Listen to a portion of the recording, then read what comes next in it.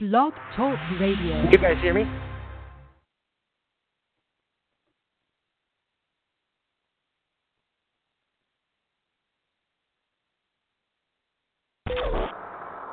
Welcome to the Let's Talk CFL podcast. Roundtable discussion recorded live on Sunday and Wednesday nights. Visit Let's Talk CFL on Facebook for showtimes. Brought to you by the Let's Talk Sports Groups on Facebook. Our partners, lostworldonsport.com. Stream live on blogtalkradio.com. Hey, good evening, sports fans, and welcome to Let's Talk CFL podcast, episode number 293. Guys, I've got your mics open, by the way, so don't make any weird noises, Will. Sorry, did I say that out loud? Hey, we just had a fantastic weekend. Oh, God, stop it. We just had a fantastic weekend of football. A lot of the playoff positions were clarified, and we're going down the stretch. There is really only one more meaningful game of football, although there's 4 games next week. Only one of them matters to the playoff situation, and that's going to be the BC Calgary game. If Calgary wins, they get first place. If BC wins, Calgary gets second place, and the Riders get the bye into first. I don't know how that happened. How does Calgary drop from favor so quickly, so badly? Oh, well. Moving on. What else are we going to talk about? I got everybody online here. Charles, welcome to the show, buddy. How you doing? I'm really not going to rant about anything. That's okay. I'm doing all right. There'll be lots to rant on later in this show, so. I'm sure. Have you got anything on that hit by Odell Willis? I don't, but I figured we'd probably just discuss it during the game chat because it was quite the topic of conversation for the last couple of days. All day today. All day I'm today not going to call it comical. Night. It's not really comical, but yeah, I understand. Mm-hmm. So, did you enjoy the games this weekend? Some more than others. The Friday game I thought was quite good. The Saturday games, the early game I enjoyed a fair amount. The last night's game, the BC-Saskatchewan hit, was not exactly my favorite game, and I only saw bits and pieces of today's game. But overall, I always enjoy watching football. So, yeah, I mean, the BC Riders game wasn't that bad of a football game. I wasn't really disappointed by it because, like I said before, I don't really care if BC wins or not. I mean, you're going to go back into Winnipeg and then possibly back into Mosaic to play football in the West. So why don't you just go to Hamilton? So I'm really comfortable with what happened. Mm-hmm. I mean, Hamilton's not going to be as loud and as noisy as IGF or Mosaic. No, of course not. So, it's really, I mean, you can play football over there, and, BC can beat Hamilton. So, and Ottawa. So, it's a good possibility that Wally could end up in the Grey Cup in his final year coming through the East, being the first guy to ever do that. And kind of be a fitting way for him to go out, to be honest. Yeah, it would be. So I'm not overly disappointed by that. Yep. Mark, welcome to the show, buddy. How you doing? Doing really good. I enjoyed the week of football quite a bit. Yeah. And the fog, the cannon smoke finally lifted. Cannon smoke. That's funny. Oh, is it ever? It stayed for 2 days. It's amazing. Yeah, it did. And I'm sure that we're going to touch that. I'm sure there's something tonight going to touch that. Oh, yeah. Derek. Okay, Will, welcome to the show, buddy. Hello, I'm here. I enjoyed football this weekend, what I've watched of it. Friday night, I had a conversation with myself, and my conversation with myself was, Will, you've had this TV for 3 years. Would you like to keep it? Okay, then go upstairs. So that's what I did. Anyways, Yeah, I understand that. Go upstairs. Don't watch the end of this game. Go away. No, I'm not. No. I'm turning it off. I'll look. I'm more in love with my cell phone than my TV. So I went upstairs and looked at results on my cell phone. So because my cell phone is work related and I can't destroy that because I'd be screwed. So, anyways. No, I understand. So, wow. Okay. It was an interesting weekend of football. I'm sure that not everything turned out the way that everybody wanted it to. But, bottom line is that things happened. And we don't have anybody on our podcast that is disappointed. This has got to be one of the most interesting years ever. Oh, without question. I mean, first place in the West is not decided yet. We're going into the final week. Please tell me when that last happened. I don't remember. Yeah. No, I don't either. We'd have to look hard. I think you're going back 20 years. There's usually a runaway winner in the West all the time. So. Yeah. Yeah. And it's been multiple different teams. So, it's never been this close. So, yeah, good on them. I'm happy about it. Okay, so let's jump right in this and talk some football. And we're going to talk about that Calgary-Winnipeg game. And it was in Winnipeg. And, Mark, you were at the game, the Fog Bowl. God, there was a lot of smoke, eh? Oh, well, with the cannon going off so many times, it just had nowhere to go. Well, doesn't the cannon only go off when you score? Yes. You didn't score that many times. Yeah, that wasn't smoke. That was fog. Now, even Montreal scored more points. Well, shit, every game this week scored more points than Winnipeg did. Yep. I fully enjoyed the game, obviously. It was good to see Nichols have his best game of the year right near the end of the year. He was really, really on Friday. He hit a couple of nice big long bombs, which was really good to see because his accuracy is still a little iffy on the long passes. So to get some confidence with hitting those. But, again, Andrew Harris had another really strong game. It wasn't 100 yards. He had 130, I think it was, combined, passing and running.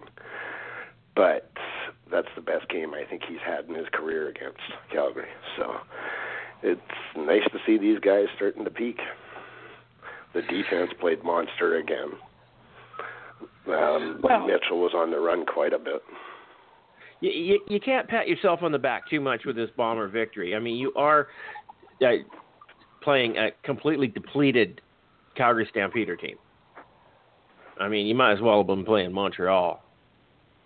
Yeah, I guess so.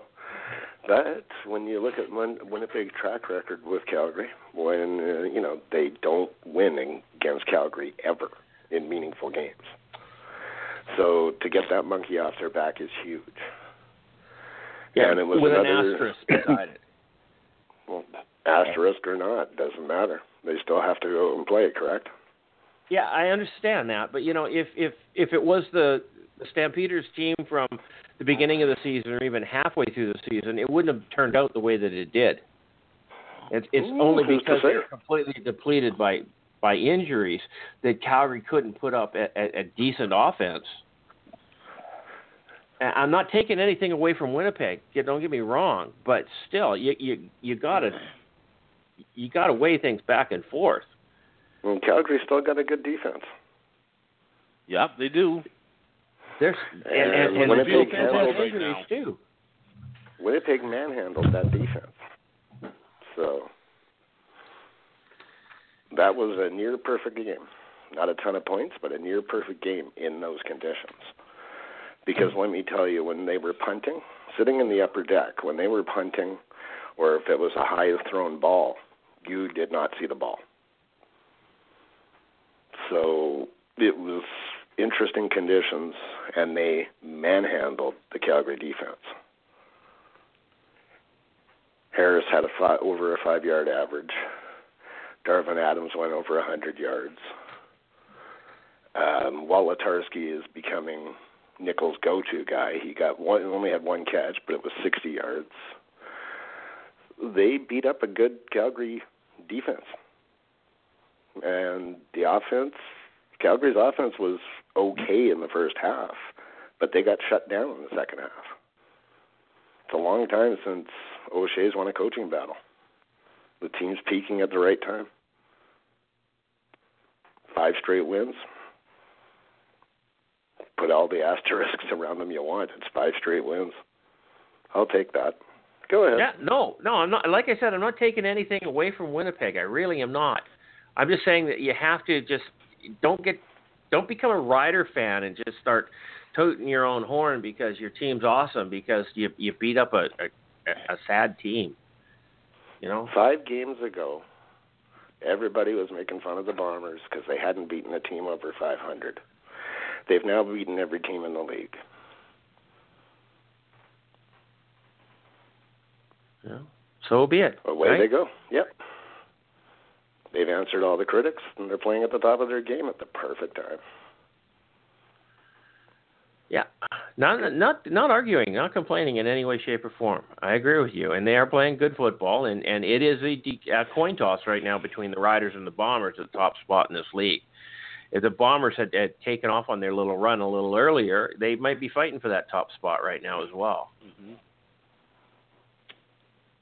Right? Without question. Yeah. Oh, yeah. The 4-game losing streak kind of threw that out of whack. But, hey, to peak now is perfect timing. That's all that matters. Yeah. You know what? After next week, regular season doesn't matter. Nope. True. Starts over. Everyone Right. goes back to 0. It doesn't matter. We throw it away. The regular season only does the positioning for the playoffs. Todd, calm down. Yep. What is this? More on Willis Caleros' hit. Review of incident says the following. The injury spotter, having noticed that Caleros appeared to be under some distress, should have stopped the game and removed Caleros prior. Well, we know that. Mm-hmm. This is Farhan. As for the hit itself, it was a high hit and should have been flagged in accordance with the standards. We are reminding our officials to the rule in favor of player safety when the location of severity of contact is in doubt. We were also instructing the umpire to join the referee in ruling on roughing the passer as that aspect of the play is viewed from additional sight lines. This play will be reviewed for possible discipline. Okay. Yeah, we'll talk about that one later. But yeah, that's exactly right. Who doesn't? Nobody disagrees with that. Nope. I don't. Okay, to the game. Sorry.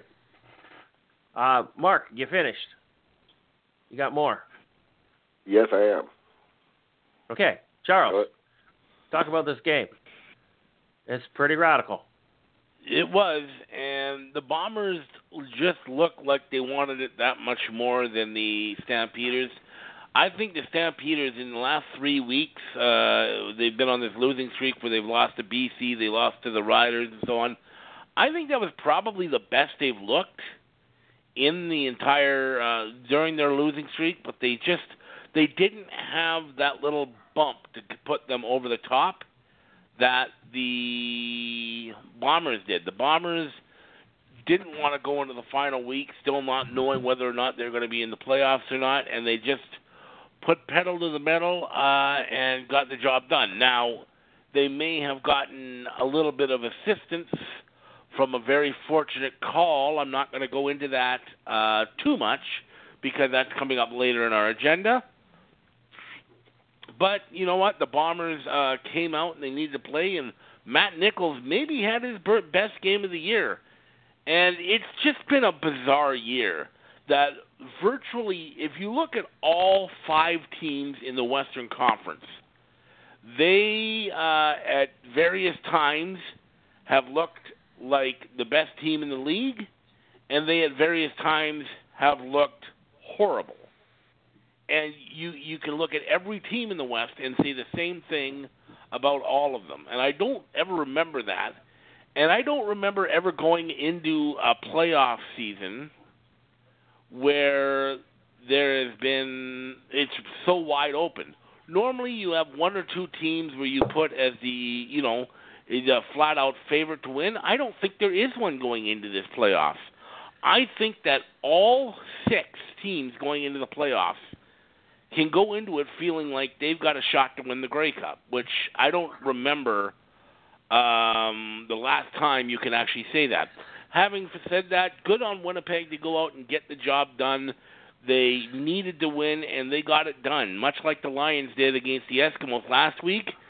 They took that game, and they got what they needed done. They clinched, and were able to hold on for the victory. And for Calgary, well, it's back to the drawing board. I mean, it's quite clear that the injuries that they had on offense has kind of depleted their offense. They're just not as dangerous on offense as they were at 100%, and that's having the negative effects, I believe, on their defense, because I think their defense is on the field far too much and tiring out. So good for the Bombers to get the win, and I'm really looking forward to going down, getting this last week over with, and getting into the playoffs, because it could be a real exciting one. Awesome. Well, I know this was not your favorite game, and thankfully you didn't destroy your TV set. Well, go ahead. Well, all of you guys are way off on why the Stamps lost. I think the Stamps lost because they have too many gay offensive linemen. Oh, did I say that? Whoops. Sorry. Anyways. Shit. Come on. I don't need the hate mail. Mark, do you know, I cannot remember the last time the Bombers beat Calgary in a game that meant something. And I think you have to go all the way back to 2001 when Winnipeg came into Calgary and they destroyed the Bombers. And I remember that game very clearly because Milt Stegall did his best impersonation of the Stampeders' touchdown horse on the sidelines, and it was rather hilarious, as a matter of fact, because they blew Winnipeg out. But I cannot remember a game since then. I think it was 2005. 2005, okay. It's been so long. Anyways, you know what? You can talk about the Stampeders, all their offensive injuries, and you can talk, there are some defensive injuries as well, and they were obvious on Friday night. There was that Amos guy who's playing cornerback, and I don't think he should be playing any back. But there's something else wrong. And I didn't think it had an effect on the Stampeders this season, but right now it's rearing its ugly head. And I really believe the biggest thing with the Stampeders right now is that they got rid of a number of veterans in the off season at the beginning of this season. And I think those are the calming effects for a team that is losing continuously, and they just don't seem to have that edge that they've always had. And I have no idea. I cannot even tell you what team is going to show up for the rest of the year. And it's rather scary. So I'm not going to write them off because on any given day, but it's not a normal Calgary team. That's all I'm going to say. Mark? And full marks to Winnipeg because they played well on Friday night. There's no doubt about that. Yeah, they played a good game. Mark, Winnipeg did not beat Calgary in 2005. Okay, it could be before that then. I'm not sure. So I'm pretty sure it was 2001. I'm pretty sure it was 2001. I can only go back to 2004 Mm. So, because I was, at that point in my life, I was still a Winnipeg Blue Bomber fan, and I thought everything that happened in that game was hilarious. And then, of course, you know what happened in the Grey Cup that year, right, Mark? So. Yes, I know. Uh-huh. And it was rather frustrating in a reverse kind of way for me. Now it's even more frustrating in a reverse kind of way for me once again, okay? So, yeah, full marks to Winnipeg. And bottom line, let's face it, that game meant more to Winnipeg than it did to Calgary. Because if they had lost that game, they would be in a battle for their life right now. So,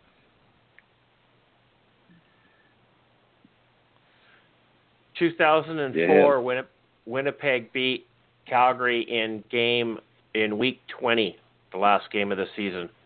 So I would have to believe that was a mean nothing game. That's what I was thinking too. It would have to be a nothing game. Mm-hmm.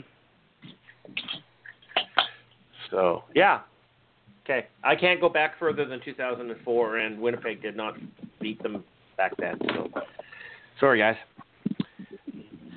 Yeah, anyhow, final score was Winnipeg 29, Calgary 21. It was a meaningful game for both teams. Winnipeg had to win to maintain a playoff position, and Calgary had to win to solidify their hold on first place. Calgary did not do that. Final score was Winnipeg 29, Calgary 21. Charles, you picked Calgary. Will, you picked Calgary. CJ, you picked Winnipeg with a score of 34-24. Mark, you picked Winnipeg 28-20. You're out by 2 points. Mark, you get a star. Nice. But you know that already because Steven sent it to you, right? That's right. So don't be saying too much more. We're missing Chris. We're missing Chris big time.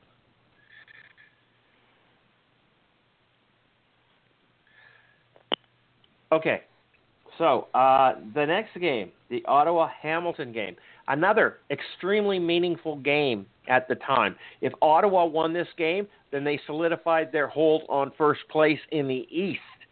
If Hamilton won, then it would come down to next week where Ottawa would have to lose and Hamilton would have to win so that they could Hamilton would then take first place. As it was, the stars were not aligned for them. They are missing Brandon Banks big time. And it didn't go their way. So it was a good game. I didn't mind it. It was I think the game was a little closer than what the score shows, but I really don't think Hamilton played that good of a game. So go ahead, Charles.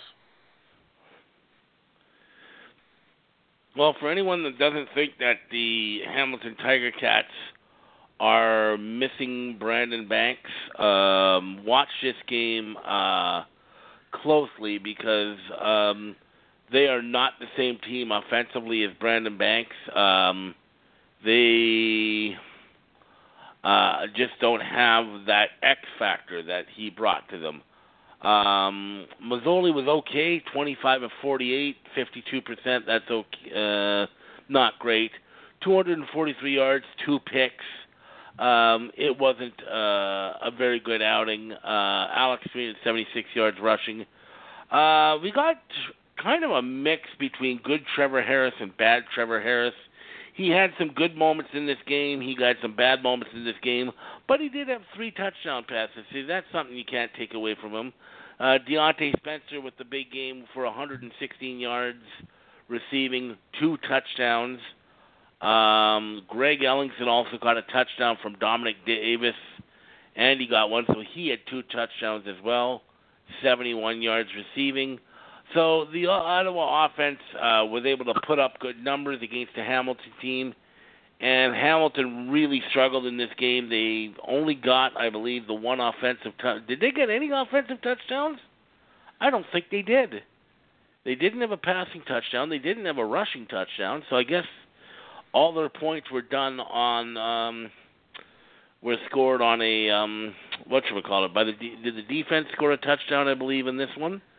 But regardless, this offense just does not look the same without Brandon Banks, and that's a bad sign for the Ticats because Brandon Banks isn't coming back this year. And this year, anyways. You're right. So this really is a game that it should worry the Hamilton fans. I really think it should because, let's face it, they were even Steven with Ottawa going into this home, and then Ottawa swept both of them, and the Tiger Cats didn't look good in either game. They looked better last week than this week. So, yeah, there's certainly room for concern for Hamilton. Ottawa, they've clinched first place now, so they get to buy into the Eastern Final for I believe, the second time in 3 years. Or is this 3 years in a row for them? No, it's the second time in 3 years because Toronto hosted it last week. So a good win for Ottawa. They clinched first, and Hamilton, they got to find something to do with their offense because it was not impressive in the least yesterday.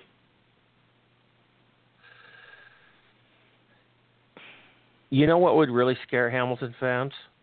Is if Montreal beat them next week. Yeah. And it could happen. It's not out of the realm of possibility. I mean, Montreal did put up 3 points this week. Yeah, and I was wrong. Hamilton did not produce a touchdown yesterday. No. It was all field goals by Hiralahu. That should concern the Ticats quite a bit. It would concern me, that's for sure. Yep. Mark, did you watch this game? Yes, I did. It wasn't the most exciting game to watch. I actually nodded off a couple of times during it. I think I'm getting too old for the boring games. That's kind of generous. Hamilton, like Charles said, Hamilton without Brandon Banks is just, they're a shell of a team. And their defense really has to come up big now. And if that game was any indication, when they play each other again, if they do, in the playoffs, Hamilton could be in a lot of trouble. I think Hamilton's going to be in a lot of trouble with BC, never mind. Their attack just isn't balanced enough. It's too much on Tasker and on Banks, and without Banks, it's only going to one guy. And actually, I think it was Mike Jones that led them this week, but he only had 56 yards in receiving. Yeah, it's hard to lead anybody. You can't get a lead or any kind of momentum going with small stats like that. It just doesn't happen.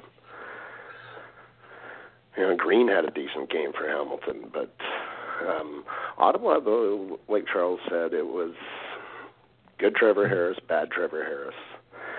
And it's fortunate for them that good Trevor Harris was there more because they only ran the ball, I think it was 11 or 12 times.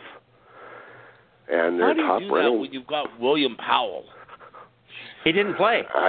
He didn't play. Oh, that's right. Sorry, he didn't play. He didn't even draft. Yeah. No. Yeah, you're right. My mistake. Played. Moses Madu was in for him, and he had a grand total of 26 yards rushing. Come playoff time, you have to have a running game. Yeah, well, Powell was just resting, so that's not a bad thing. Yeah. He's not hurt. You still got to use your backups though. And when you're running that little in a game, that means a lot. It didn't hurt them at all. But this game, it was what it was. Ottawa deserved the win easily because they just dominated Hamilton really when they needed to. Mostly in the second quarter to put it out of reach. But really, that's about it. Go ahead. Yeah. Jeremiah Mazzoli, I'm not going to say he looked ordinary because he didn't look ordinary. He didn't even look that good. But we were talking on our chat throughout this game. I was watching this, I'm going to say at work, Not supposed to say that. But it was kind of weird because Mazzoli, who was in the conversation for MOP, looked anything but. He just did not look sharp. He was overthrowing. He was underthrowing. He was bouncing passes, skipping the ball around. He didn't look sharp at all. I'm just curious as to whether or not this legalization of marijuana is affecting certain players in this league. The weather may have affected them more than Harris in that game. Well, why? Why would the weather affect one team greater than the other team? Some guys just aren't good in adverse conditions. They're from Hamilton. Everything they play in is adverse.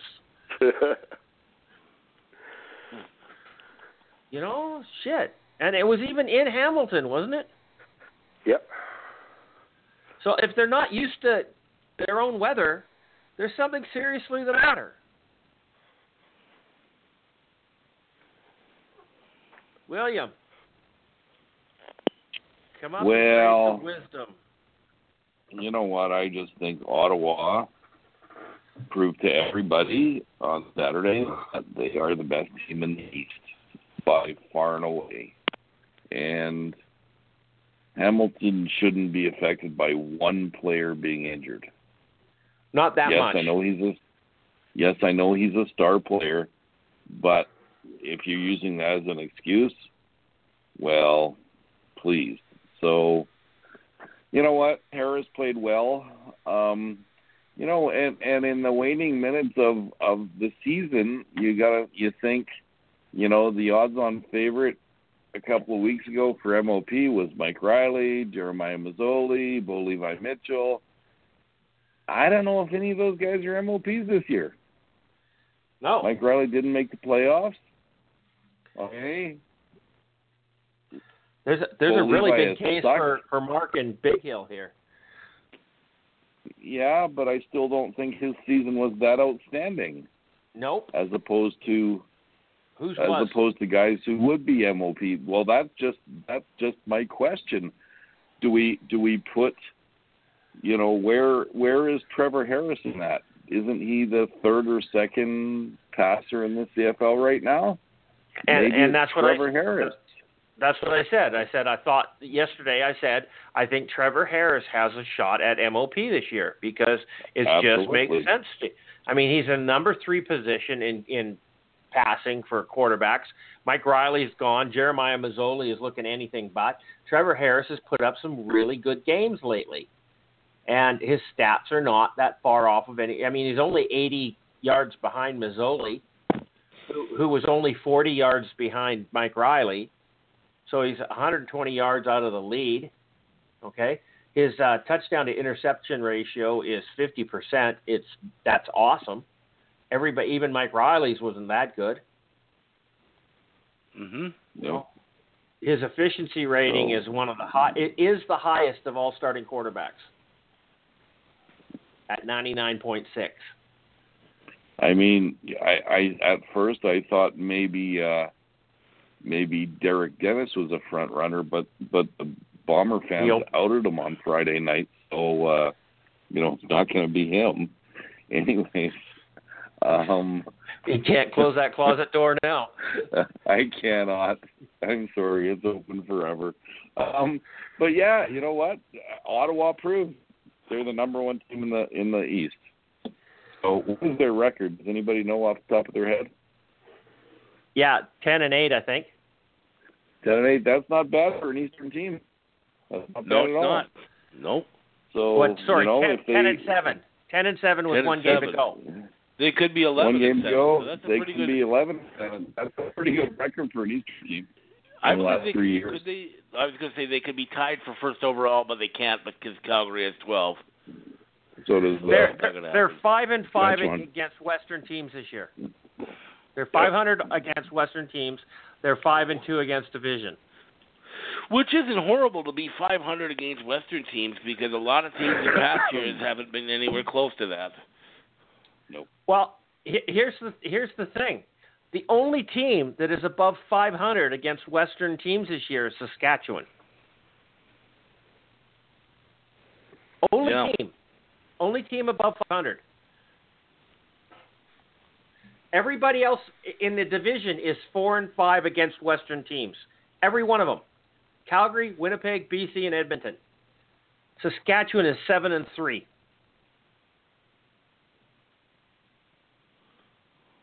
Hamilton has 4 wins against Western teams this year. Mm-hmm. Half of their wins are against the Western teams. So, you can't say that the Eastern Division is shitty.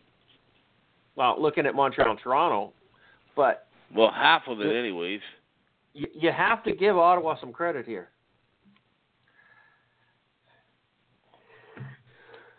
I still think the Eastern Division is the easier road to the Grey Cup. But I think so too. The West is a gauntlet. Honestly, I don't see a team that doesn't have a chance at the Grey Cup this year. Will, you said that at the beginning of this podcast. I 100% agree with you. Absolutely. Every team has a chance at the Grey Cup this year. There's no except dominant for Montreal and Toronto. Yeah, well, and Edmonton. Edmonton, though. Okay, so that's the end of the Ottawa-Hamilton series, the home and home. Ottawa took both games, and I would have bet money that Hamilton was going to take both games, although I didn't pick Ottawa. I didn't pick Hamilton this time. Ottawa 30, Hamilton 13. Charles, you picked them 27-17. That's pretty damn close, man. That's off by 7 points. Mm-hmm. Will, you took Hamilton. Mark, you took Hamilton. Chris did not pick any games. I took Ottawa, and I picked it 33-30. Charles, you get the start. Hooray! You got it, buddy. I wasn't even close. I was out by 20 points. Okay, the next game. Oh my good Lord! I was so up for this game.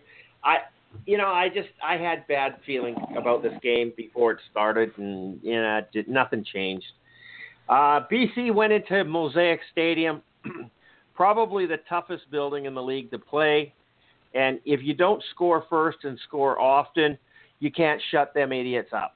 And good for them to back their team the way that they do. You know what? I always pick on Rider fans, but in reality, they support their team, and you can't knock them for that. Wasn't a good game for BC.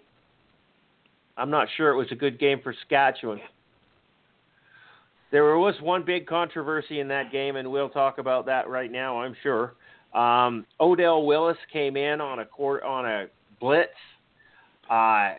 hit Zach Collaros just after he threw the ball. It was not a late hit. It was not a late hit in any way, shape, or form. It was a good football play. Unfortunately, his helmet hit Zach Collaros' helmet, knocking his head back and knocking his head into the turf. Zach Collaros, in my opinion, should have been pulled from the game by the spotter. The fact that he wasn't just shows that this entire system doesn't work properly. The man was dazed, and I love Zach Collaros. I think he's a great quarterback, and I hate to see things like this happen to him over and over and over again. But I do not believe there was intent by Odell Willis to injure Zach Collaros. There was intent to tackle him. But there's Odell Willis, even when he was in Edmonton and I hated him, he was never considered a dirty player. I would have thrown rocks at J.C. Sherritt long before Odell Willis. I just didn't like Odell Willis's mouth, and I'm still not real fond of it. But you know it was an okay game. I can't say I enjoyed it. I didn't. I wanted BC to win. I wanted them to go for a home playoff game, and I might have come down for that. But, yeah, I don't know. That's my take on this game. I'm going to let Mark go ahead. Just quickly on the Odell Willis thing. Yeah, it was helmet to helmet. There was no intent to injure. Like you said, it was a football play. The moral outrage from the Rider fans is just annoying. It's almost comical. You don't hear any of it when Mike Riley gets taken out with a helmet to helmet. They say it's not a helmet. Zach Evans, wasn't it? Yep. And they say that wasn't a helmet to helmet. Even with the meme that shows it over and over and over, they can't see it. I was looking for that video today. Do you have it anywhere? I can see if I can find it now. With the game itself, though, it was a tough one to watch. If it wasn't for Cameron Marshall, reality, this game would have been a dud. Between the two of them, the two teams, they threw a grand total of 23 passes. Seriously? Yeah, 23 passes. Yeah, seriously. Collaros was 5 of 8 for 52 yards. Bridge was 4 of 9 for 44 yards. Oh, my God. Lule was 9 for 20 for 94 yards. And Jennings was 5 for 8 for 61 yards. Without Cameron Marshall and watching pitiful. You think? Without Cameron Marshall, this game was a dud. I don't know what happened to BC's defensive line and linebackers if they decided not to get off the plane. So they can't just stop the run. They haven't been able to stop the run all year. They lost Solly and they lost Adam, and they can't stop the run. Marshall ran all over them, and even before that, Trey Mason, he only ran the ball. He had 7 carries for 28 yards, but there was a couple of runs where he was making guys look silly, and Marshall just bowled everybody. That's the Cam Marshall I was sad to see leave Winnipeg. Obviously, we weren't keeping him with Andrew Harris, but he is just a bull runner. If he gets a bit of a head of steam, he's going to run right over you, and then he's going to speed away from everybody. The kid is quick, and he showed it. Collaros, before he got injured, was what he's been all year. Whatever. They're doing it on defense again. Oh, yeah. And it's, last week showed if their offense clicks, they're a dangerous team. It's just they don't click very often. That game yesterday was, a couple of people said, it wasn't a bad game, but wasn't a good game. There was no fluidity to the game. It was stop, start, stop, start, stop, stop, stop. And really, it was Saskatchewan's defense again came up huge. Their offense found one guy. They got 35 points, and they scored 1 touchdown on offense. Mm-hmm. Yep. If you shut down their defense, you're going to win. Winnipeg showed that. If you shut down their defense, don't let the defense score points, you're going to win the game. BC just looked like, it almost looked like they were going, let's ensure we get the crossover. Let's not even try. Because I didn't see a lot of try in the team. No, I didn't either. And I honestly think they were trying for the crossover. I don't think they wanted to win this game. I don't believe that can happen. But in reality, I just don't think they tried. Yeah, in reality, they don't want to go on the road because they suck on the road. Well, they're going on the road no matter what. They couldn't. Oh, I know. They weren't going to get second place. there was no pushback at all against Saskatchewan. None. It was just a very flat game, and that's not good going into the playoffs. Go ahead. William. You know, about a year and a half ago, I started drinking CJ and Charles Kool-Aid, okay? And I started picking BC. And BC has given me more losses in the last year and a half than I even want to talk about, okay? And Saturday night was a perfect example. They should have went in there with full guns blazing, and instead they decided to bring their slingshot. And they were anemic. That wasn't impressive. As far as could you pick the Saskatchewan Roughriders to win? No, of course I couldn't pick. I'd rather pull hair out of my armpits with a pair of tweezers. Okay. As far as the Willis hit on Collaros, I have looked at this thing, probably 50 times today, and you know there was helmet-to-helmet contact, but I still believe he led with his shoulder. And I still believe Collaros, the biggest impact for Collaros was his head bouncing off the turf. And my biggest question is,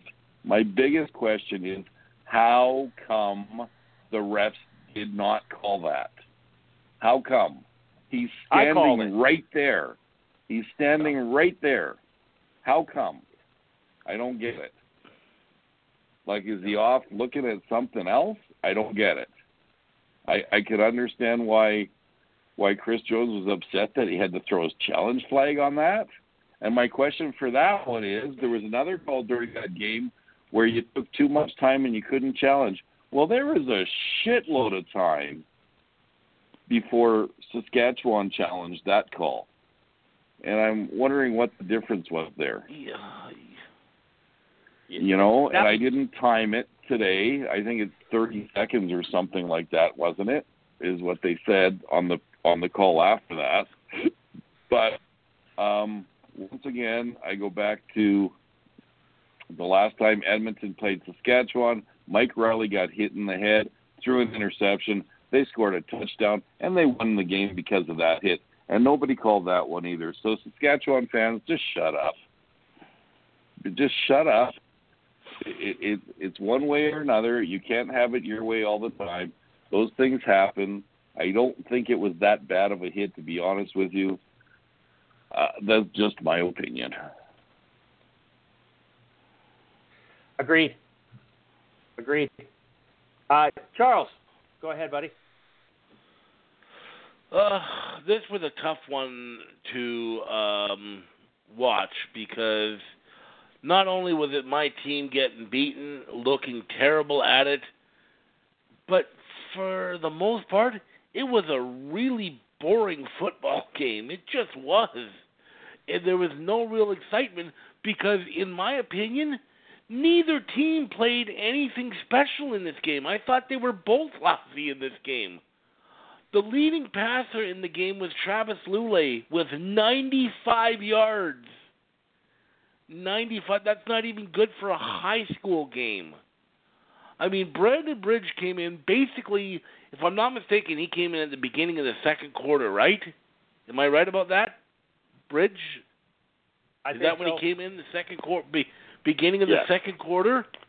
Yeah. So basically in 3 quarters, he completed 4 passes for 44 yards. I'm sorry, Saskatchewan Roughrider fans.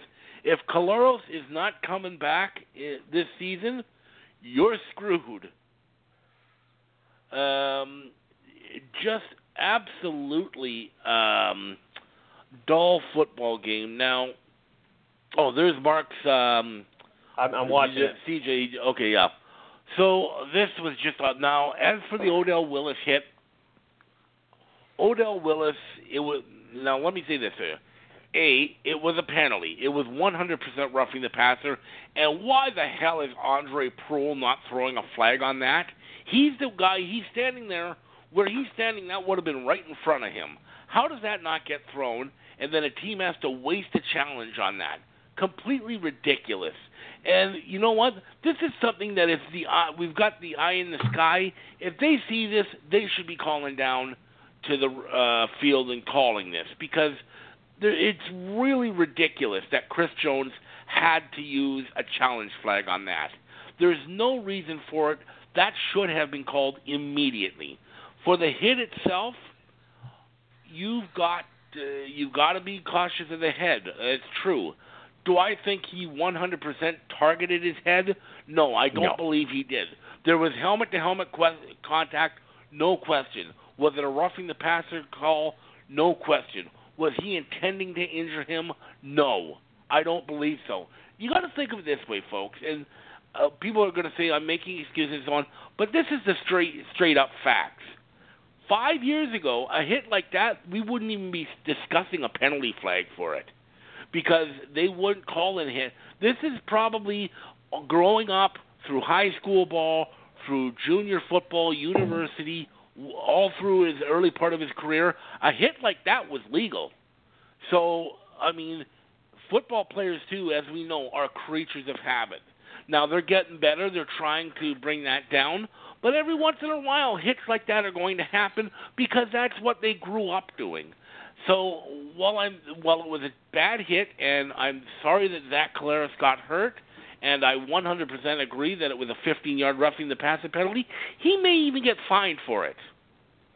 But these people saying suspension, that it was an intent to injure, and stuff like that, please stop it. Go back and think, and use some critical thinking. Use some common sense. Odell Willis has never been a dirty player. And, by the way, person on Facebook with the initials RO, I'm not going to say anything else, stop going on and saying that Wally Buono is a dirty coach and tells his players to go out and play dirty, because you make yourself sound incredibly stupid. He probably doesn't even listen to us, but I'm going to say it anyways, because you really annoyed the hell out of me yesterday. Third thing I'm going to bring up on that, Zach Collaros, why is he still in the game for 3 plays after that hit? He was clearly dazed. He kept bending over. He was not in a good place at that point, and they let him come. We have concussion protocol for a reason. Someone should be fined for that, for leaving him in. This is a game where the eye in the sky or someone's got to say, get him out of there, because he was clearly dazed and was very wobbly at that point, and I have no idea why he was still allowed to be in that game. They endangered him way more than Odell Willis's hit endangered him by leaving him in that game. Next up, I don't know why. To me, I have never heard of a 30-second rule where you've got to challenge a play. It was always my understanding that you could challenge a play any time up until the next snap. If I'm not mistaken, I've seen instances where the TV broadcast has gone to a commercial, come back from a commercial, and then a ref threw a challenge flag. So maybe I'm wrong, but I don't ever remember hearing that before. But all in all, it was a crappy game. The Lions were awful. The Riders were a little bit better, but not much. It was a dull game, and the Lions are the crossover team. That's that. Yeah, and I'm okay with that. Mm-hmm. So, final score was Saskatchewan 35, BC 16. Charles, Will, Chris, you pick BC. Mark, you pick Saskatchewan. You win by default. 2 marks, 2 weeks. That's 2. So, next game, last game, Toronto versus Montreal. This one was how can we actually come out and say this? It was, I don't care. So, anyhow, interesting game.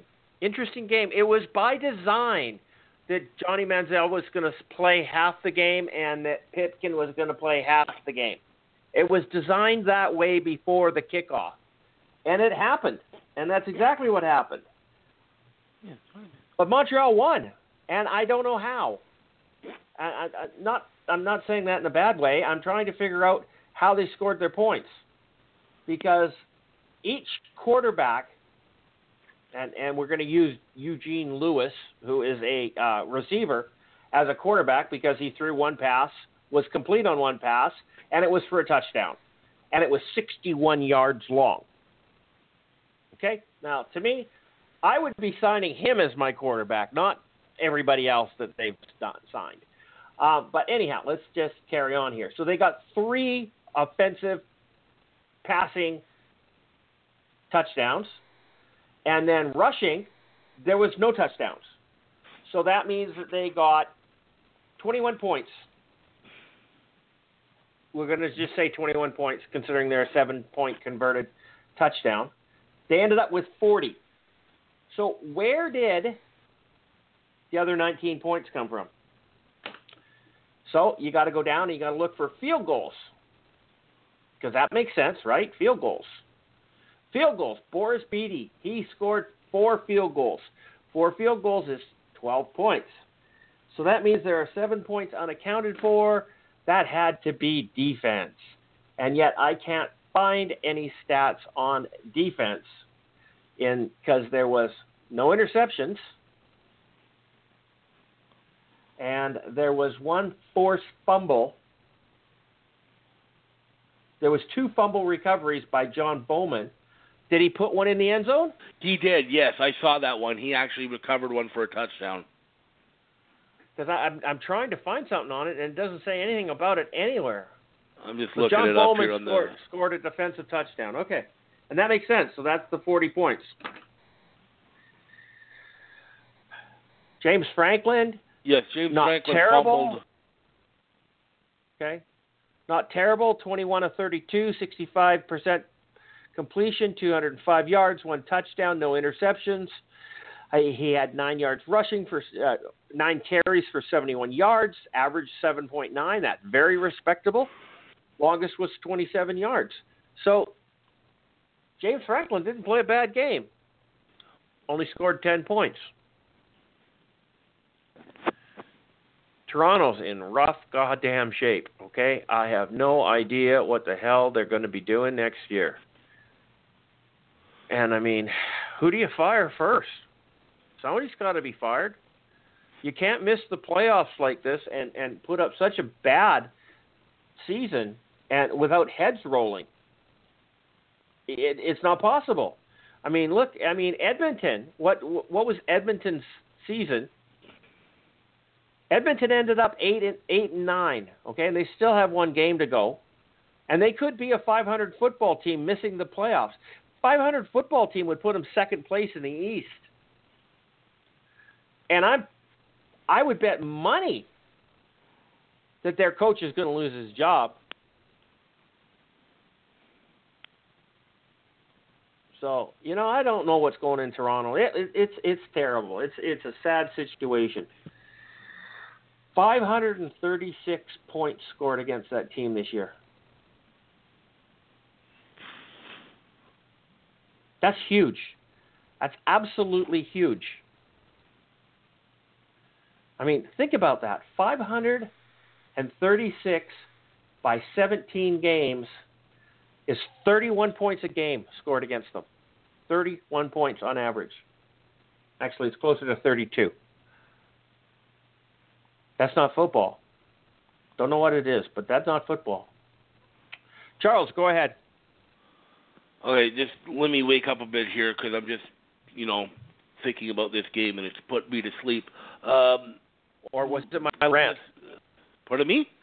Was it my little rant about the game that put you to sleep? No, your rant was good. Your rant was good. It's just thinking about the game put me to sleep. Okay. So this is a team. So this was 3-50 or 3-13 against 4-12. These guys are playing for nothing but pride and jobs next season. And if you're judging on that, it doesn't look like any of the Argos want to be employed next year. The Alouettes were okay in this one. No one really stood out, but they didn't have to because Toronto's such a train wreck. Johnny Manziel was having one of his better games. He played the first half through for 139 yards and a touchdown, and that was the end of his game. And then Antonio Pipkin came in. How about that? Both the actual quarterback for 50% and the wide receiver that threw a pass was 100%. Now, granted, he only threw one pass, so it's easier to do, but it's just funny how both Manziel and Pipkin were 50%, although Manziel had considerably more yardage. James Franklin, I'm guessing he's going to be the starter next year. He hasn't been terrible. He was 21 of 32 today for 205 yards and a touchdown. I mean, compared to some other stats we've seen this year, that's not bad. He also led the team in rushing with 71 yards. So, but really, like CJ said, the Argos are a disaster right now. These are guys that want to go home for the winter, and I think the Alouettes are too, but hey, at least they were playing at home so they could show their home fans that were somewhat there. They showed them a win. I believe that was their last home game of the season, and it's always nice to win your last home game. Note to the BC Lions. But yeah, Boris Beatty, he's been one of the bright spots for the Alouettes this year. He had another strong game of field goal, 4 for 4 today.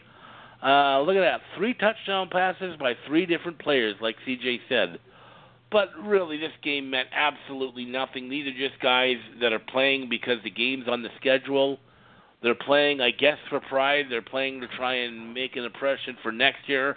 I don't know if any of the people that are running these two teams right now, I don't know if any of them will be running these two teams a month from now after the season's over. We'll see. They were pretty non-committal. I believe we'll talk a little bit more about Montreal later. But, yeah, good for Montreal to at least get a win at home. And the Argos, they just want to go home and not play anymore. And they started not playing at the beginning of this game. And that's all from me. Mark. I was in and out on this game, but I did watch quite a bit of it. The impressive one for Montreal would have been Stanback. That's a big running back. And at least it is somebody for them to build around. He had quite a good game. I think he was over 100 yards with all-purpose. And, hey, Johnny got his first win in the CFL. Congratulations. I believe so that's are they going to talk about this for the next? Are they going to talk about this for the next 3 or 4 weeks? More than likely. I can see it. He did get his first win. And the best player for Montreal on defense today, and it's great, but it's not, was John Bowman, who played his last game in Montreal. He had at least 1 or 2 sacks. He had a forced fumble. He had a fumble recovery for a touchdown. Hey, to go out on top like that, that's great. He's played, I think has he played his whole career there? I think so. I believe he has. Or did he play in Calgary? Some reason I see his... Yeah. Well, you would know this. Did he play in Calgary for a bit, John Bowman? I do not remember. I can't remember him being in Calgary, but you never know. Maybe not then. But, just for him to end his career on a game like that, end his career in Montreal, that's great. Yeah, it's too bad he had to go. So that was his official last game, is that correct? He hasn't made it 100% official, but the last time he talked about it, he was at 98% retiring.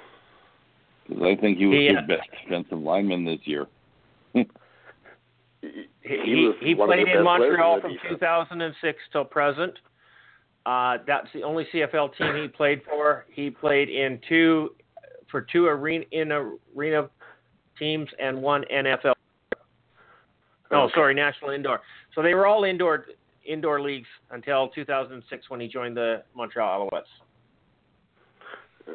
And the guy you can't say this guy's healthy because what did he take, 2 weeks off from a torn tricep, or was it 3 weeks, or did he even take that?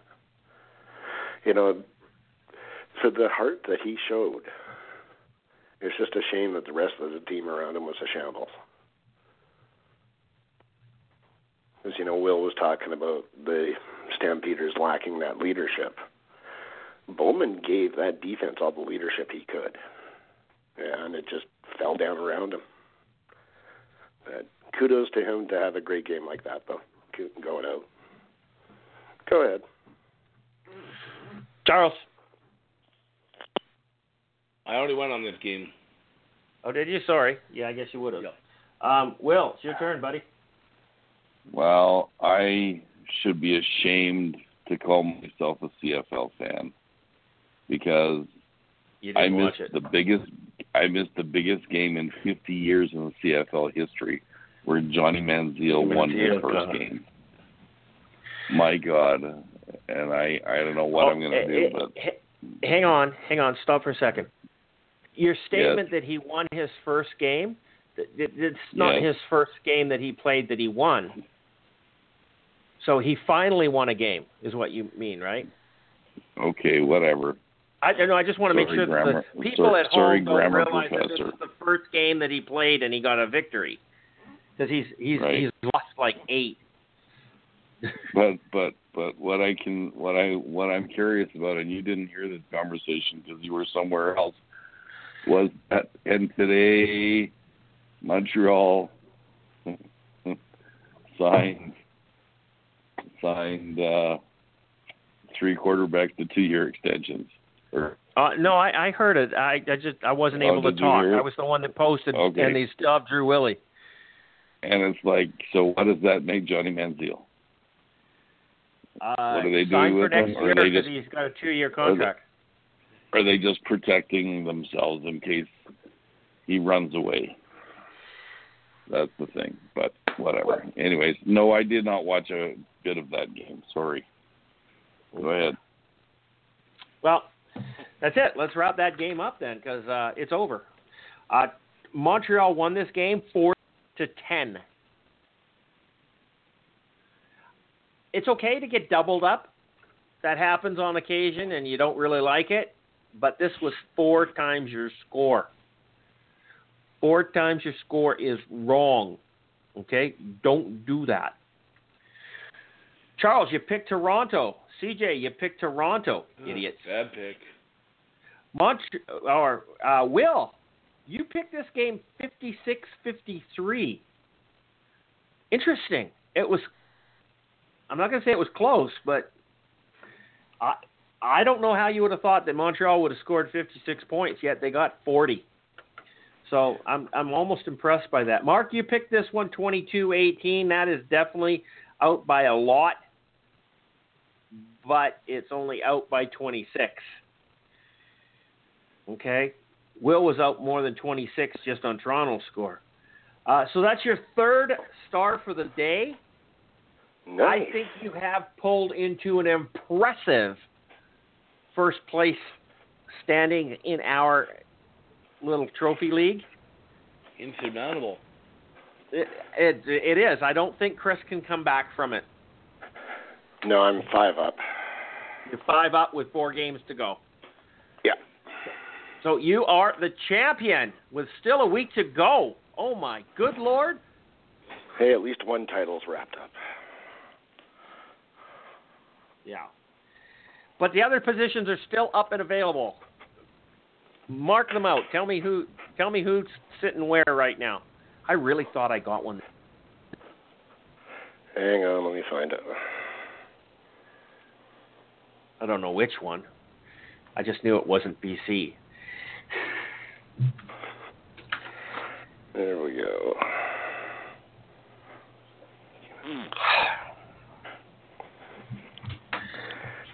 I'm going to pull up the handy-dandy spreadsheet.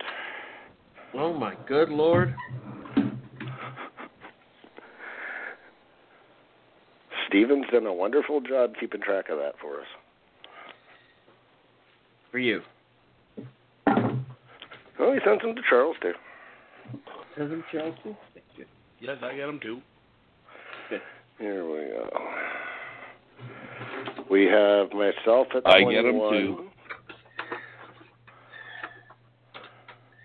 Okay, go ahead. Go ahead, Mark. I'm at 21. Chris is at... Where are we here?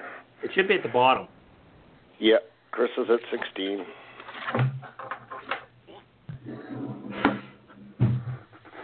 Will is where?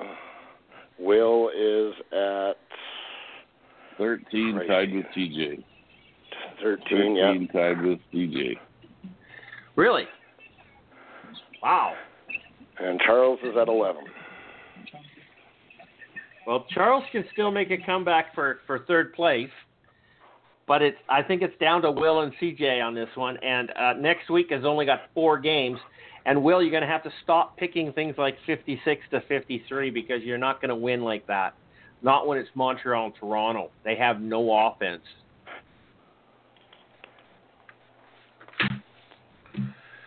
Okay. That won't stop them. I know. I picked Saskatchewan to win the other day 2-1, and I actually got a star for that one. You got it right. Yeah, I was the only one willing to pick Saskatchewan. Only one. Okay, where's my agenda? The play late in Friday's game took an apparent Stampeder touchdown off the board, saying the receiver did not survive contact with the ground. A, did they get the call right? And B, is it fair to blame that call for the Eskimos missing the playoffs? I don't know. I didn't see this one. I'm going to have to go with you, Charles. You're up first. Please answer the 2 questions. Did they get the call right? Well, let me answer the first one, the second one question first. No, don't blame that for the Eskimos not making a playoff. The fact that they, as a 3-down nation, actually put that in the article is just ridiculous. Was this another anonymous article by 3-down? Give me a break. We don't like them. Blame the Eskimos. What? It sounds like we don't like them. Well, 3-down nation. We seem to pick on them a lot. They do have some good articles, and some of their articles are a train wreck. And those are the ones that they always put in a 3-down nation writer, probably because the author doesn't want to take credit for it. Anyways, as for the call, I 100% say they got that call wrong. The receiver, I believe the receiver was Chris Matthews. Okay, so he catches the ball. He had it pinned against him. Now, they said he did not survive contact. He did not survive contact with the ground. That's 100% incorrect. He has the ball. He's down. He hits the ground. He still has the ball pinned against him. At that point, when he's got the ball pinned against him and his back is on the ground, that's a dead ball at that point. He's down by contact, and he has already broken the plane of the goal line, too. And then right when he hits the ground, he's got the ball, so he survived contact, and then the Bombers' defensive back's arm knocks the ball out. But he was already on the ground, survived contact, and broken the plane of the goal line. That was a touchdown. I was sitting there watching. I'm like, they've got to overturn this. He clearly survived contact with the ground. And they go through and they overturn it. They got the call wrong as far as I'm concerned. Well, they confirmed it. Touchdown.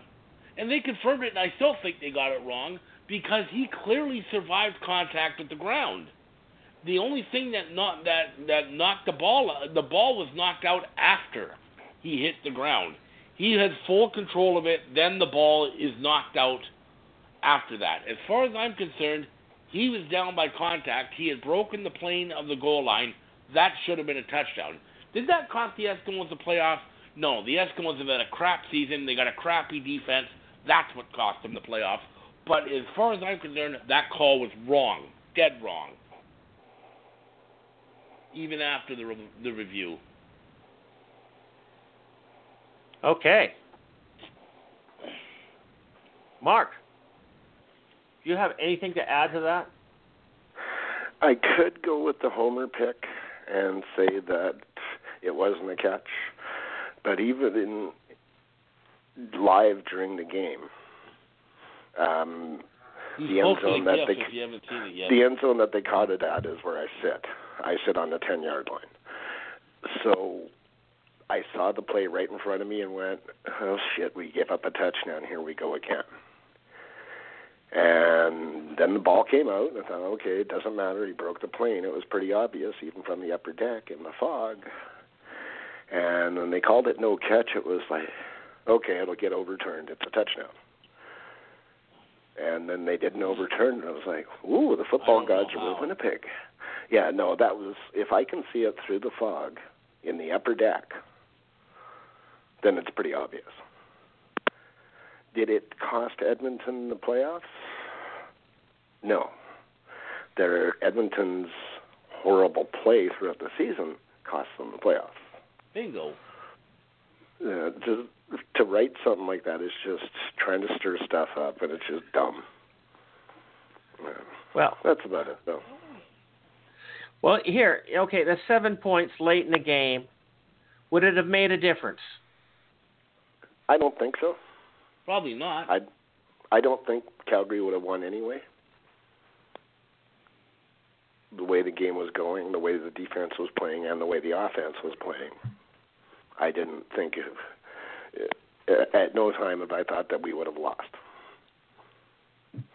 I mean, they would have had to go score the touchdown, go for a 2-point conversion, and that would have tied the game. Okay. With the Bombers getting the ball next. With the Bombers getting the ball next with how much time? It was 4 minutes-ish, something like that. Yeah, I'm sorry. One play with 4 minutes left in the game will cost you a game. It will cost you a season. There's a lot of other plays that cost you that season, and that wasn't one of them. It might have been a 31-3 loss to Winnipeg that cost them the season, not a game against Calgary. If you have to rely on on two teams or on 3 or 4 teams to do something for you to make the playoffs, and one of those doesn't fall into line because of a bad call or something, it's your own fault for being in the position that you are. I'm sorry. This game was between Winnipeg and Calgary, and the only people it should have mattered to is Winnipeg and Calgary.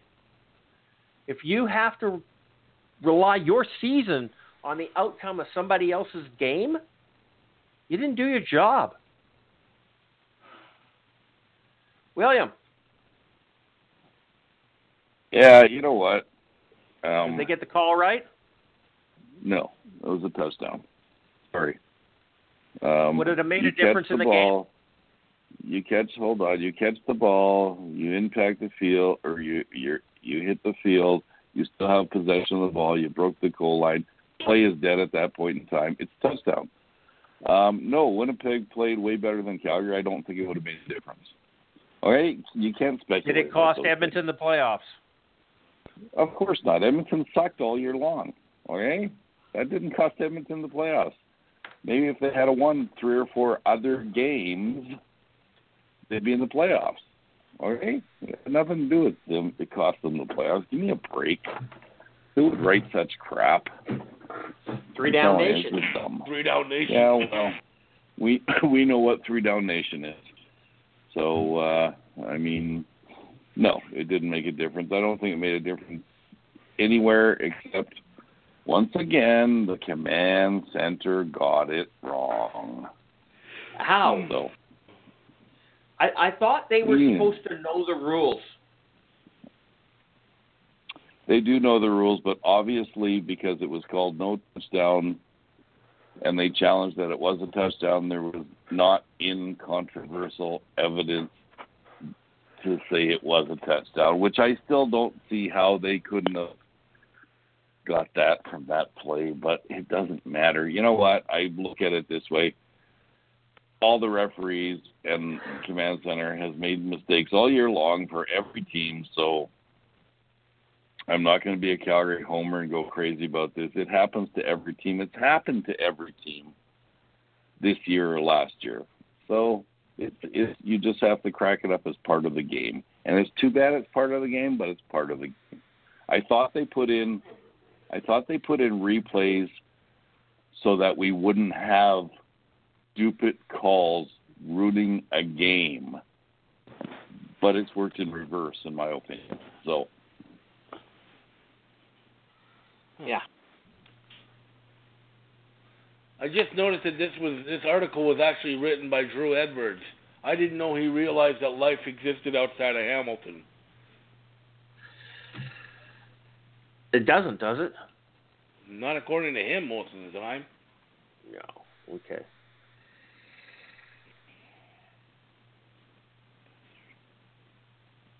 I have no response for this even thought pattern. How do you do that? How do you blame one play like that for just missing a season? I don't even think Edmonton fans say that. They're not very smart. Okay, next up on the agenda here, we have the Alouettes president said he will not discuss the job security of either GM Kavis Reed or coach Mike Sherman. Do we think they will return next season? He will not discuss their job security at this point in time or ever or what? Because he's a fucking idiot if he doesn't discuss the job security of Kavis Reed. Because I have not seen one iota of anything that resembles a reasonable GM. Nothing. I mean, seriously, nothing. Didn't he... Hang on, let me look at this because I need to make sure that I'm not being an idiot. But that's okay. Didn't he waste most of free agency sitting in a hotel room in New York waiting to talk to Westerman?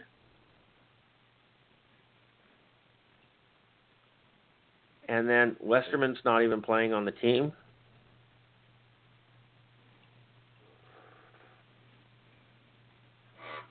Anyhow. Mm-hmm. I don't know how you do that.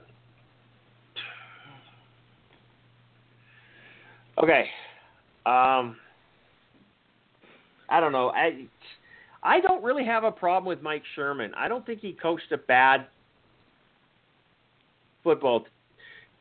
I don't think he coached poorly. I don't think he was given the proper personnel to run a team. And you cannot win football games if you don't have the right personnel. This disaster in Montreal lays solely at the feet of Kavis Reed. My opinion. Charles. Yeah, I'm kind of on the same page as you, quite frankly, that this was not... I think Mike Sherman's actually not a bad coach. I think he's done well with what he had to work with. For a rookie that never coached in the CFL before. The problem is he's been given crap by Kavis Reed, who doesn't know anything about building a football team. He's a lousy GM. He makes stupid trades. And I don't know how he wasn't fired after last season. But they brought him back. And I remember even before the season, there were a couple of these know-it-all talking heads on TSN or somewhere saying, oh, well, he's made some moves to improve the team. And they're, 4-12? 4-13? That's a great improvement. Exciting. Just what Montreal said, come, we might win a couple games. Is that going to be their slogan next year? I mean, Kavis Reed is one of the worst general managers. He might be the worst general manager I've ever seen in the CFL. I'm not trying to be insulting. I'm simply stating a fact. And he's built there was team. A couple in Winnipeg that were pretty scary. And one or two in Charles. And to be honest, Joe Cap was no screaming hell. Matt Dunnigan makes Kavis Reed look like Wally Buono, for God's sake, okay? All right, fair enough. So maybe he's not the absolute worst, but he has no idea what he's doing. He really doesn't. And he knows nothing about building a football team. That team is not getting any better until Kavis Reed is gone. I think I said that last year, and my opinion hasn't changed. He can bring in Johnny Manziel and this and that, no matter what he wants. The guy's not a GM, and he shouldn't be a GM. They need to get a competent GM in there that knows what he's doing, because they don't have one, and he's not a competent GM. So you bring in somebody that actually knows what they're doing. But if I were Montreal, I would keep Sherman. I think he can be a good coach. I actually don't think he's done a horrible job. He's just been, to quote Casey Printers, he had to make chicken salad out of chicken shit, and that doesn't work very well too much. That's all for me. Okay, Mark, go ahead. Obviously, you have to get rid of Kavis Reed. I would, like Charles, I would keep Sherman. Reed's got to go. And Charles and Christopher, you alluded to it, Joe Mack is possibly the worst GM in the history of football. No, Will Scott, Matt Dunnigan, come on.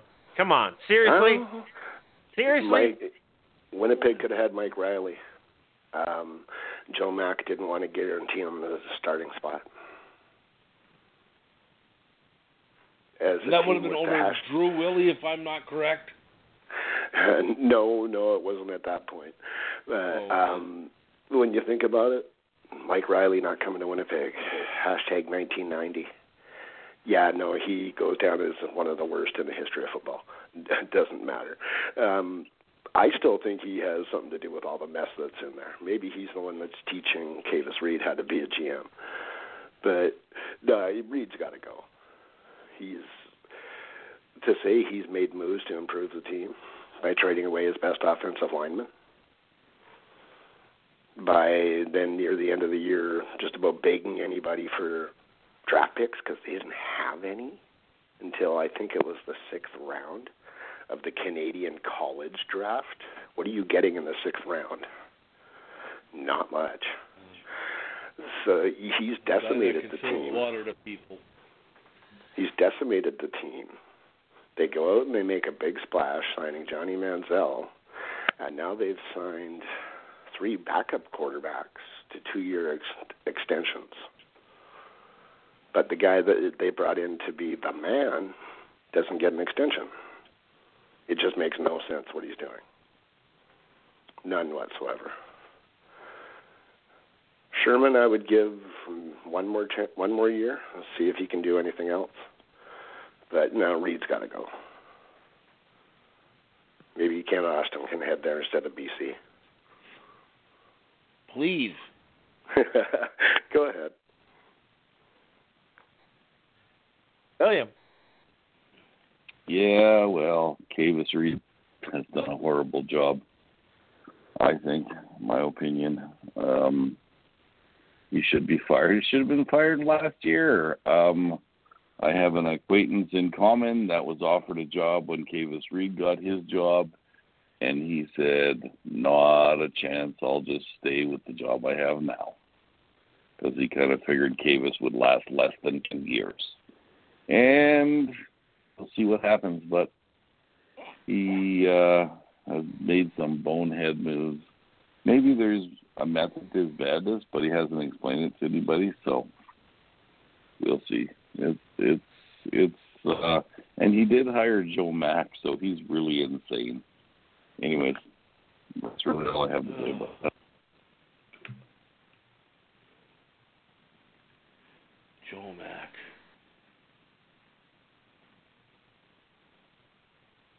I think we might have lost Christopher. No, I'm right here. Maybe. Oh, sorry. Yeah, no, they're back. Say something. Wake up. Yeah, I'm just reading shit. Okay.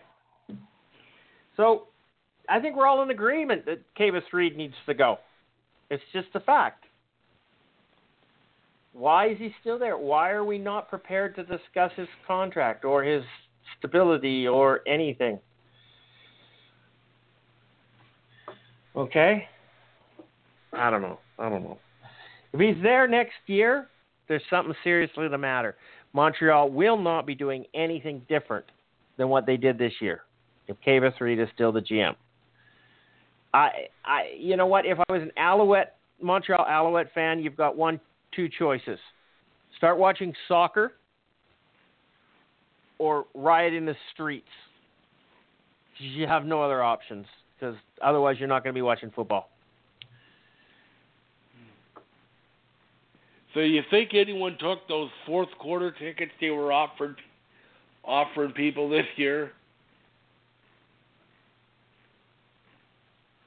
Yeah. No, I don't. No. Most games are long out of it long before the fourth quarter. Yep. Yeah, most people are leaving in the fourth quarter. Nobody's becoming. Not a reality. Okay, so now we're going to jump over to another story. This is going to be something else. Okay, and oh God, I'm still having problems with these Rider fans. When are they ever going to grow up? I don't think they will. Okay, Calgary lineman Derek Dennis complained on social media about the treatment he received from Winnipeg fans during Friday night's game. Is it just sour grapes, or does he have a valid beef? Well, he dyes his hair. And a lot of men dye their hair. I don't. I'm comfortable with my gray hair. Will, you're okay with your gray-white hair, right? I mean, this is what we're born with. We're men. We're not vain in that aspect. Some people, I have friends of mine, men, who do dye their hair because they don't want to look old. Okay? Derek Dennis dyes his hair stupid colors. I remember him in Saskatchewan, and he had dyed it green. I'm sure it was red. It's been pink. It's been all sorts of different colors, and that's who Derek Dennis is. For the Winnipeg Blue Bomber fans to call him gay or be attacking his masculinity because he colors his hair funny, stupid, ugly colors doesn't mean that his sexual preference is any different than yours. What it means is he has no taste in his hair color. Okay? And I'm okay with whatever he chooses to do. I don't like dreadlocks. I don't like those braids. I don't like purple hair. I don't like to be men, not try to be women. I know there's a lot of women out there that try to be men, but why are men trying to be women? I don't understand. Okay. So, and then he complains that there is so much smoke in the arena from the blast cannons that the Winnipeg Blue Bombers blow off when they score points. Now, it's kind of like the Calgary Stampeders horse that runs around. When I was there, it almost tripped. But that's beside the point. Okay, so here's the point. Winnipeg Blue Bombers scored 29 points. That's if it was strictly touchdowns, there would be 28 points in touchdowns. That means that there would have been 4. So the cannons would have gone off 4 times. Hardly enough to fill the stadium with smoke so that you can't see the ball. Are you that stupid? Are you just like, you're from the southern United States and you've never seen fog before? I don't know. I'm completely at a loss on this one. And you know what? I'm not picking on Calgary Stampeders. Just Derek Dennis is just being an idiot.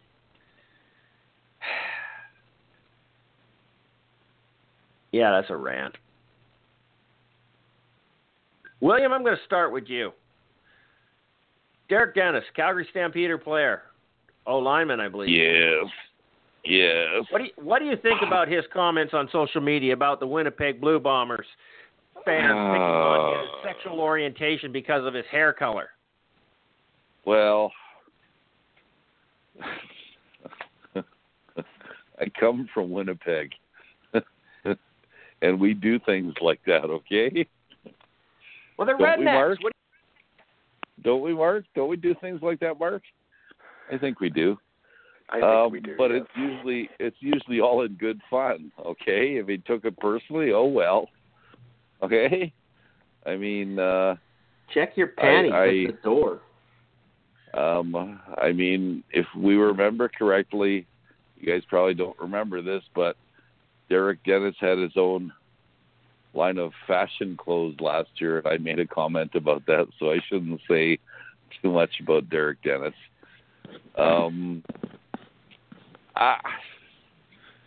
It's just stupid. I think he got caught up in the emotion, and okay, you lost the game. Take your lumps, go home, and leave it alone. Like, really? Come on. It's just, I don't even know why people are commenting on this, because it's just stupid. Disagree with me if you'd like, but it's just stupid. If you're gonna put it out there, be prepared to get people making fun of you or telling you they like it, okay? I do it all the time, okay? And I tell people all the time, okay, in case people don't know this, a regular part of my attire these days is a man purse, or a merce, as you call it. And I don't call it that. Some people pick on me about it, and some people don't. I don't care. Okay? So, it's pretty simple. What do you call it, Christopher? It's a fucking purse, and women should carry it. Okay. Okay, there you go. Seriously, I'm sorry. From the BC redneck, here we go. Yeah, anyways. yeah, something like that. I don't know. Charles. All right. First of all, if any of the Bombers fans did call him gay or anything because of his hair and so on, I'm sorry. That's wrong. That should never be done. You can yell at players and yell stuff at football games all the time. Don't cross that line. It doesn't. There's no reason for it. But with Derek Dennis bringing it up, unless there's like video or something like that, you're never going to be able to actually prove it. So what is the point of bringing it up? Because it just makes you sound really sour grapes and so on. Second of all, with his comments about the smoke from the cannon, how freaking big are these cannons that they had smoke all over the freaking stadium from one end to the other that never left? I'm sorry. Pirate ship cannons didn't give off that many smoke, and they were firing them repeatedly. I mean, come on. And not to mention, by the way, you're in an outdoor stadium. If that's smoke from a cannon, it doesn't just sit there. It floats to the atmosphere. Do you guys know nothing about weather? If you do, because if you don't, you should go work for the Weather Network, because they don't either. But that was not any kind of smoke from a cannon. That was fog. Like someone I saw online that lived in Winnipeg asked if there was another Bombers game yesterday because there was still fog there. Come on. What a stupid comment. And I'm sorry, that just... he wasn't the only one. Bo Levi Mitchell said the same thing for some reason. Come on. I mean, you make yourself look so dumb when you say stuff like that. You lost the game. You were pissed off on losing the game. Don't say anything at all. Go home and get ready for next week. Don't say stupid crap like that, because you just hurt your own credibility. That's all. The one thing that confuses me is that if you do something that you consider stylish, right, so that you can stand out from a crowd, okay, whether you've got piercings all over your face, whether you've got face tattoos or neck tattoos, whether you've punched holes in your earlobe that you can put a baseball through, you do this for one simple thing. You want people to see it, okay? If you've pierced your dick, then it's because you don't want people to see it, and that's strictly for yourself. But if you're doing it so that people can see it, then you're doing it to get attention. Derek Dennis, you dyed your hair a funny color. Why did you do that? You did that to stand out from everybody else out there. You're a black man. Your hair's black. They're all black. So if you dye it to be something else, then you're doing it to attract attention. You're going to get good attention and you're going to get bad attention, but you're going to get attention. It's what happens when you're not fitting the norm, okay? Yeah, the one thing that bothers me the most, well, doesn't really bother me that much, but it's like women, well-endowed women who wear extremely low-cut dresses or tops, and then they get mad at you for staring at their tits. Okay, I'm sorry, but you're putting them out there to get attention. You got attention. Now it's unwanted. Yes, I know you should be able to do anything that you want, but let's face facts. You did that for attention. Derek Dennis, you did this for attention. You got the attention. Live with it. Don't complain about it. If you're complaining about the attention, don't dye your hair purple or whatever color it is right now. Mark, talk about your fans. They shouldn't be attacking somebody's sexual orientation, regardless of what they look like, unless he's in a pink tutu. No, 100% agree. If it did happen, then that's wrong. And I don't think I don't think there's anybody that thinks it did not happen. He made 3 comments, or points, whatever you want to call them. 2 of the 3 were 100% false. So why would the third one not be 100% false? We also have a running back on our team who has red dreadlocks, and he is black. So you wonder if it actually happened. If it did, it is 100% wrong, and I'd be the first person to apologize on behalf of Winnipeg to Derek Dennis. But you guys have already covered the cannon thing. He also made a comment about we pipe in crowd noise over the speakers. Derek Dennis doesn't understand physics, obviously, the physics of a roof that is contoured over top of the crowd in order for that sound to bounce around all over the place on both sides of the stands. He doesn't take into account that the field is 30 feet, I think it is, below ground. So that sound that comes down stays down. It's got a long way to go down, and it stays down there. And in a weird way, it's actually louder in there when there's 24,000 or 25,000 than when it's sold out because of the echo. So he needs to go back to school, get some grade 12 physics going. He needs to understand that the cannon that was a great we class. do have goes off in the north end zone, and the fog rolled in from the south end zone. Come so on, Mark. Right... Come on, Mark. They didn't teach physics at Churchill. Come on. Yes, they Come did. on, Mark. No, they didn't. My question is, if these giant mutant cannons put off that much smoke, why the hell wouldn't the Bombers just fire them 3 or 4 times before every game so the other guys couldn't see? They do fire off the cannon a couple of times as the players come out. There you go. And there was no smoke laying from that one until the fog rolled in. BC does that inside of BC Place. We don't get smog rolling in, but the cannon smoke dissipates in 30 or 40 seconds. Yes, well, in yeah, an it's indoor CO2. stadium. And it's CO2. It disappears. Yeah. That it's fog not was even so smoke. thick, That fog was so thick it was hard to watch on TV. I couldn't see. It was hard to even tell what was going on. That's not from a frickin' cannon. That's not as bad as the Ottawa game where they kept getting rain on the cameras. Oh, that was awful. You guys probably had a better view of it on TV than I had watching it live. Not much.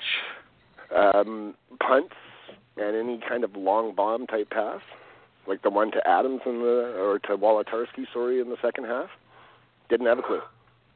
I want to know how the players saw this. Well, I knew that somebody had caught the ball because of the other side, the west side stands were erupting, and we were trying to figure out what was going on. I spent most of the fourth quarter watching it on the big screen. You could not see a thing, and that's from cannon smoke. So I think the league has to take a lead role on this, and they have to discuss this, and something has to change. You cannot have cannon smoke like that. In fact, I think the Players Association needs to bring this up in the CBA. Yeah. Love it. But that's why I wonder if his first statement was true about being called gay. It's entirely possible it happened. Like Will said, things like that get said here a lot. It was $5 draft night, which the fans did drink dry.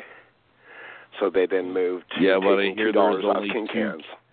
I hear there's only 2 kegs for the entire stadium. Someone complained about that online today, too. Well, there was probably more than 2 kegs, but guarantee it was just whatever was left in the stadium that they were just blowing out, so they didn't have to throw it away.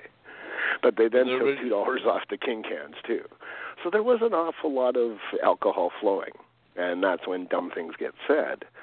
But again, 2 out of 3 of his statements are blatantly false.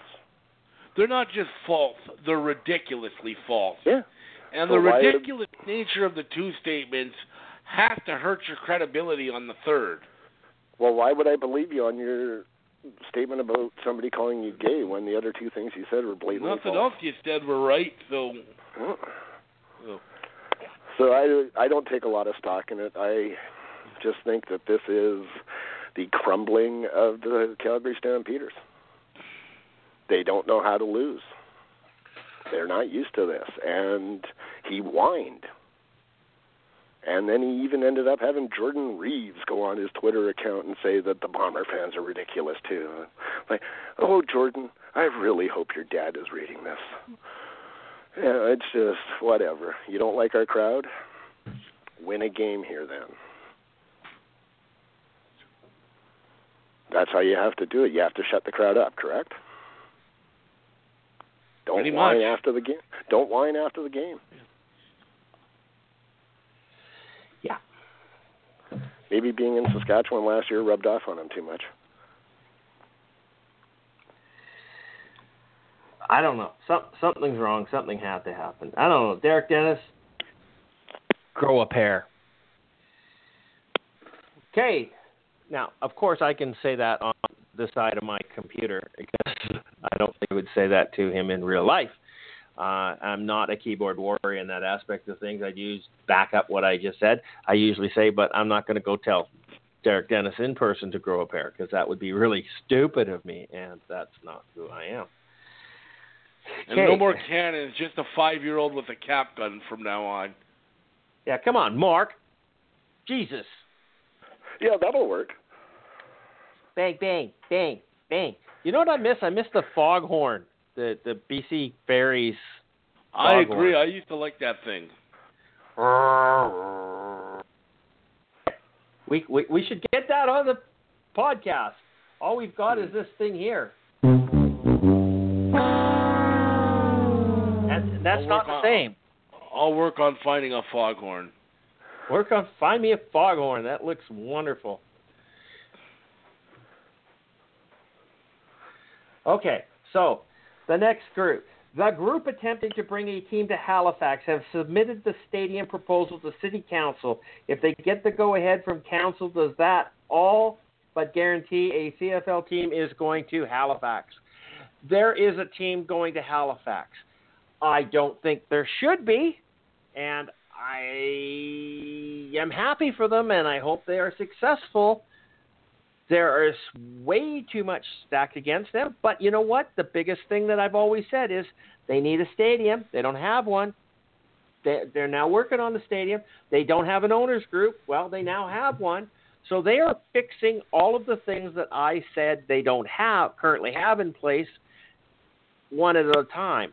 Now, I still don't think they have a fan base, but I could be proved wrong on that 100%. I will accept that. You know what?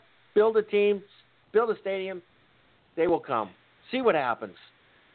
See what happens. I just think going into a new market at this time of it doesn't sound right to me, but you know what? I'm good with it.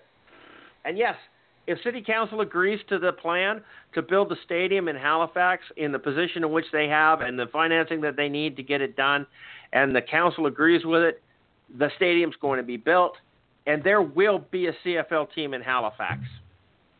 I have no doubt in my mind. There's just too much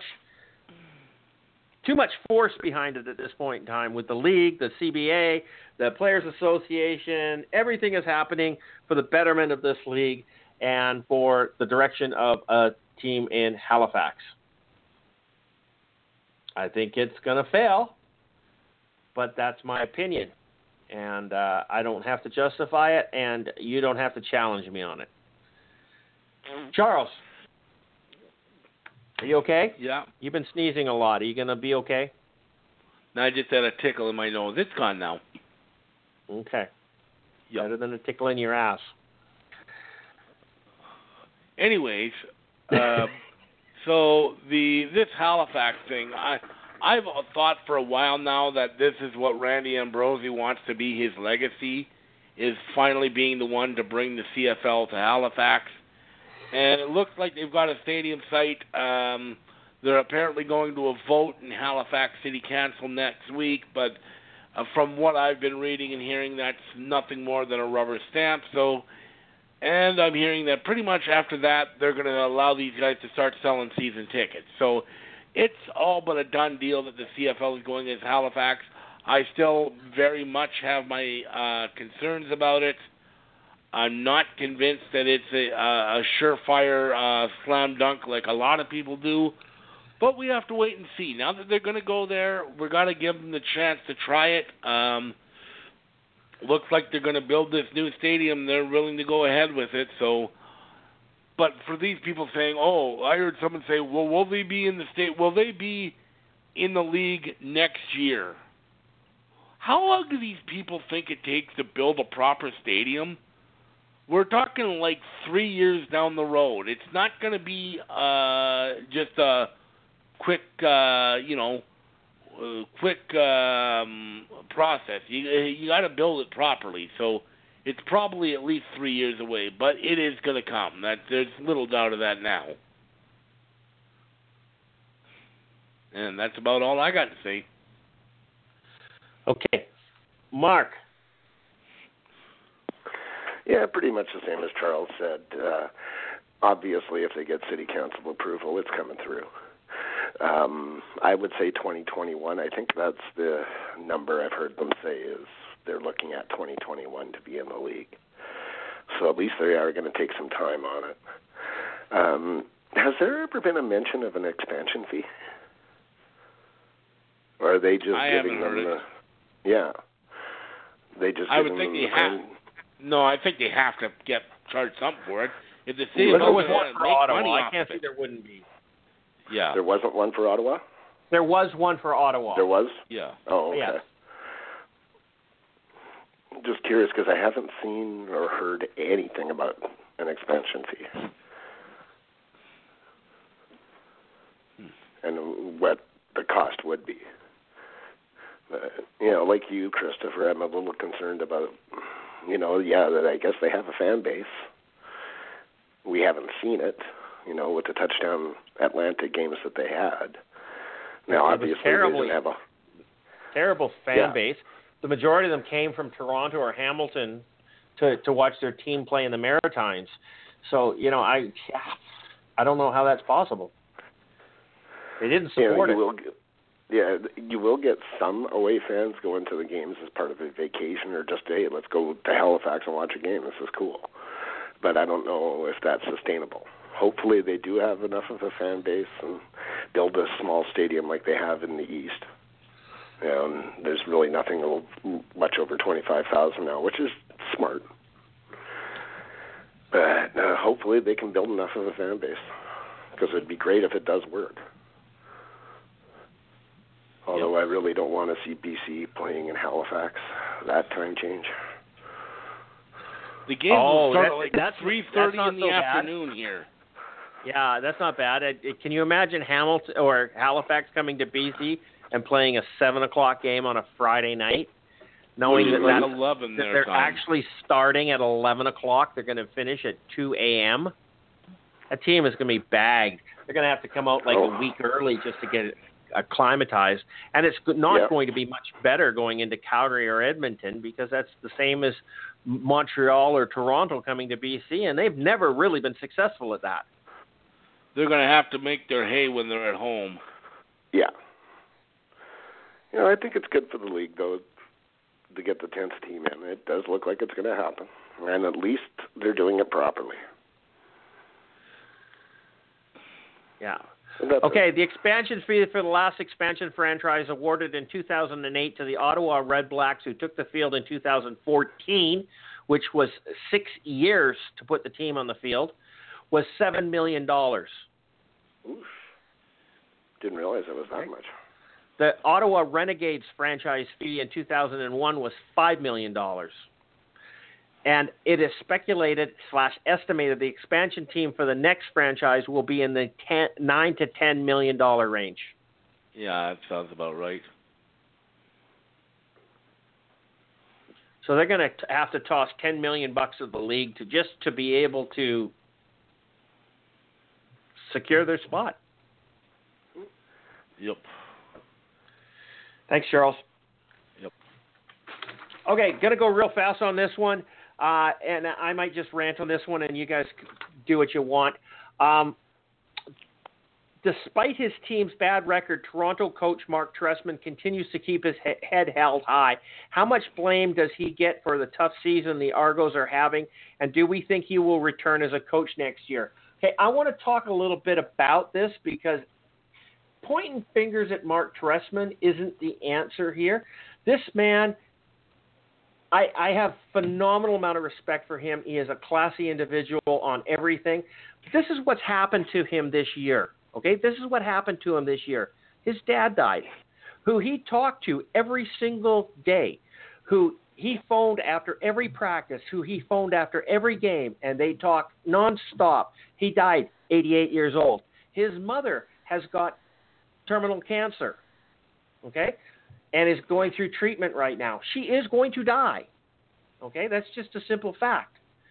His wife has had stem cell surgery and is fighting a battle with some weird disease right now and winning, which is the same as that his sister-in-law has.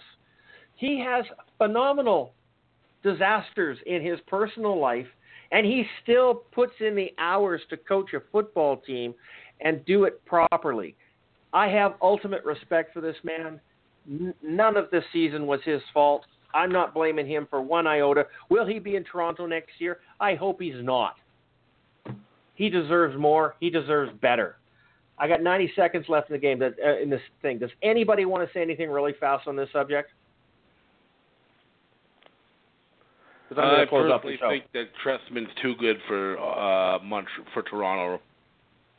Okay. Hope he comes to BC. We need a Wally replacement. Okay.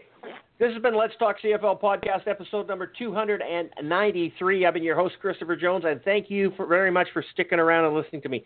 There's no way that Odell Willis is going to get suspended. Forget it, Rider fans. Let it go. You're still ranting on me over this one on Let's Talk CFL Facebook group. Let it go. Charles, say goodnight. Good night, folks. Thanks for listening, and we will talk to you later this week. Mark. Good night, everybody. Talk to you later in the week. BC sucks. Oh, sure. Now it comes back. BC sucks. I don't think that's a rightful statement. Yeah. Watch us in the Grey Cup. Will, go ahead.